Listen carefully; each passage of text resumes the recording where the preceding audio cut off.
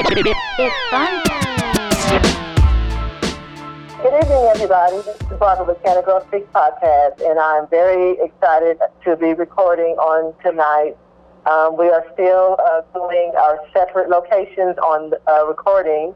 I have a very special guest on tonight. I'm so excited that she accepted the invitation to be on Canna Girl Speaks Podcast because she's a very busy woman, business person, and so without further ado, I want the listening audience to give your shout outs and applaud our Corsicana City Council member, business owner, Miss Susan Hale. Yay, thank you, Susan. Thank you so much for being on Canna Girl Speaks Podcast.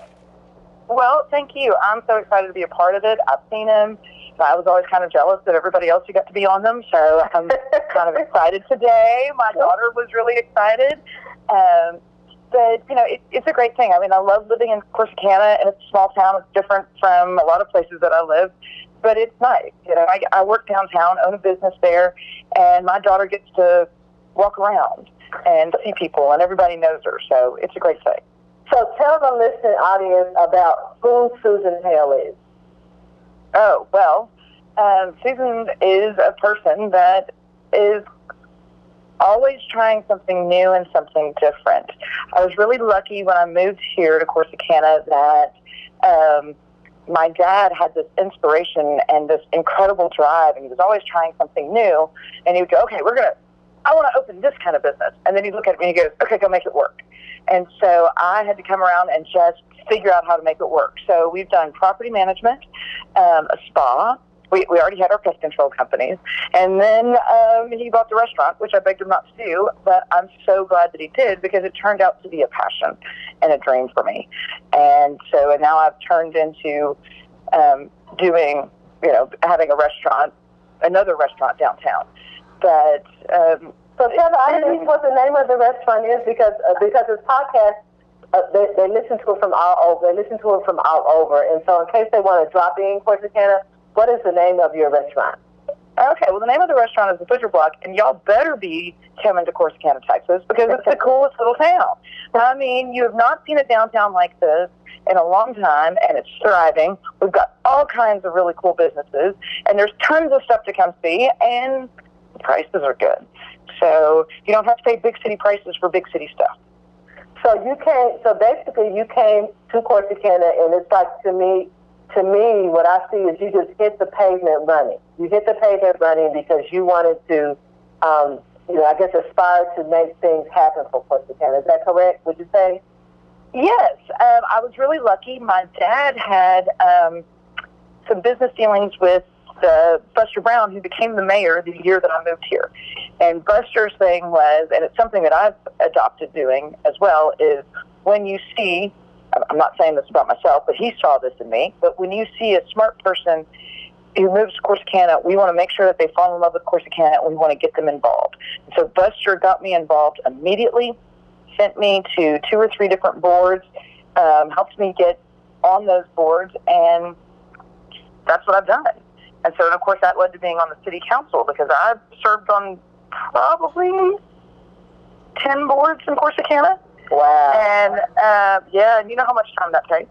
Yeah. So, but I've loved each and every one of those organizations, and I'm glad that I got to do that, but it taught me so much about our town and how much people are willing to give of their time and part of their paycheck and everything like that. So, it's exciting. So you being a female and being a business owner, has it been tough, as far as in a male, sometimes in a male-dominated society, has it been tough being a female leader? I'm going to tell you, with the exception of the few vendors that may come in from out of town and come into the restaurant and ask to speak to the manager or ask to speak to the owner kind of dismissively, really not at all. And you would think that the stereotype would be that for women, especially in a small town in Texas, that it would, men aren't going to like this. I've never had a problem with it. I know that they may have a problem with me, but it's not because of my gender. So, it doesn't have anything to do with that. I've been lucky in that regard. Well, good. So So how can you motivate other, like you have a daughter coming up, how do you motivate other young ladies to, aspire to be entrepreneurs, aspire to be, whatever they want to be? How do you do that? As, you being, a role model for the community, and also just really for, our state, how do you motivate other young ladies? Well, the first thing I do is every morning I get up, I pray. And I thank the Lord for letting me wake up that day. My mother died when she was in her mid-50s. And so I'm always very grateful for it. And I use that as a lot of guidance for me. Just stay the course and go forward.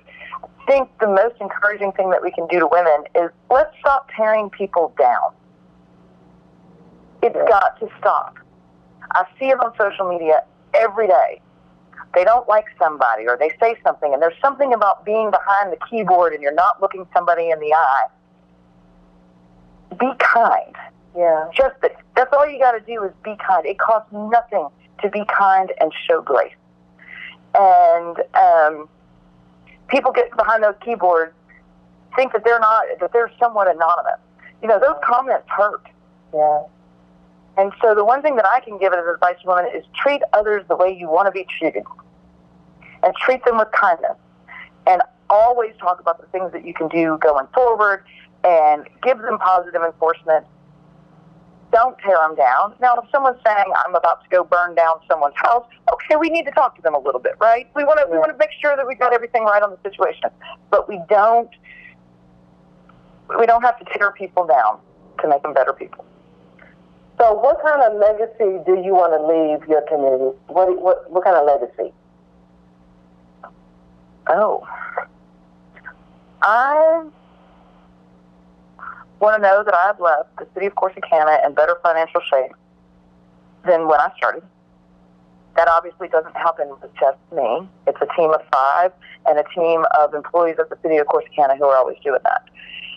When I leave this earth, I hope that there is something that I have done on some nonprofit somewhere that has made that nonprofit better.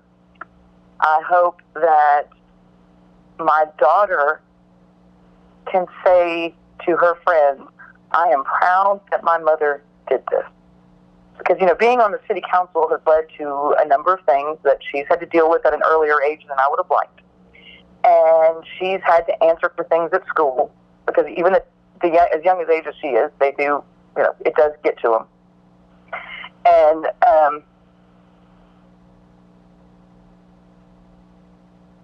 I don't know. I want my legacy to be, I was kind. And I can run a business. All right, then. So what do you see the future for the city that you're helping to govern? What do you see the future for the city? Oh, I see such amazing things going on right now. I mean, we have a new large company coming in. I mean, that's Public Audubon Metals, doing some great stuff. If anybody wants to know about it, hit me up. I'll be sure to talk to you about it and tell you what it is that they do. They're paying a very, very good wage, really a professional company that is going to invest in our community. I know that there's 2 or 3 more companies that are coming in. Then we also have those ancillary companies like Chick-fil-A and QT. Those are amazing things for a city our size because they produce sales tax and property tax. And I know nobody likes to talk about taxes, but that's reality how your roads get fixed. They get fixed when you have companies come to town and invest $50 million. So what about Susan? What about bringing more diversity in the leadership of our city? How do you motivate other different cultures, races to be involved in the local government? How do you motivate the community members? Okay, so what I want to see is raising your hand, saying that you're willing to volunteer to do something. The city has multiple boards that are not elected positions. What happened, and the mayor is who appointed, and the city council approves it. If you're interested, contact us. Because sometimes we go, I don't know, what are we going to do? I think Ruby has done an amazing job at keeping, I got to think about Ruby has done an amazing job. That's not what I'm trying to to come back on, is we need people from every walk of life involved in the city, because you follow a different path than I do. I mean, you and I are both going towards the same goal, but you have a different experience than I do. Yeah. And I need that experience, and our city needs that experience helping lead it. So, and the way I got on the city council was I was on the Planning and Zoning Commission for 10 years. So, and then it became kind of a natural maneuver to go, okay, I think I'll run for elected office. Yeah. But if we don't know that you want to do it, we don't know to help get you appointed. And, I mean, we're always looking for people. We always want people. And people who are critical of the city. Yeah. The best thing I've ever said is those people that are super critical and they have opinions, get them on. It means they're thinking about things. And they are either going to fix the system or understand what's going on with the system. So, but we do need, we need younger people. Yeah. There's nothing wrong with being older and serving on a board. But when I look at, the Planning and Zoning Commission, when I left, the average age on the Planning and Zoning Commission went up by 20 years. Wow. And they're great people. But we need these younger people, and we need the younger people to become invested in our community, to become someone like me who loves this city more than anything, who will put up with personal attacks and nasty comments and all kinds of things. And I'm saying, because my city is worth it. Yeah. And I love this town that much that is what I want. And I will allow those to happen. I will allow it to get to my daughter. But our goal for this city is more important than my feelings. So, Susan, I have, those comments, and I just hear the motivation in your voice, and that you really are, really compassionate about, your city.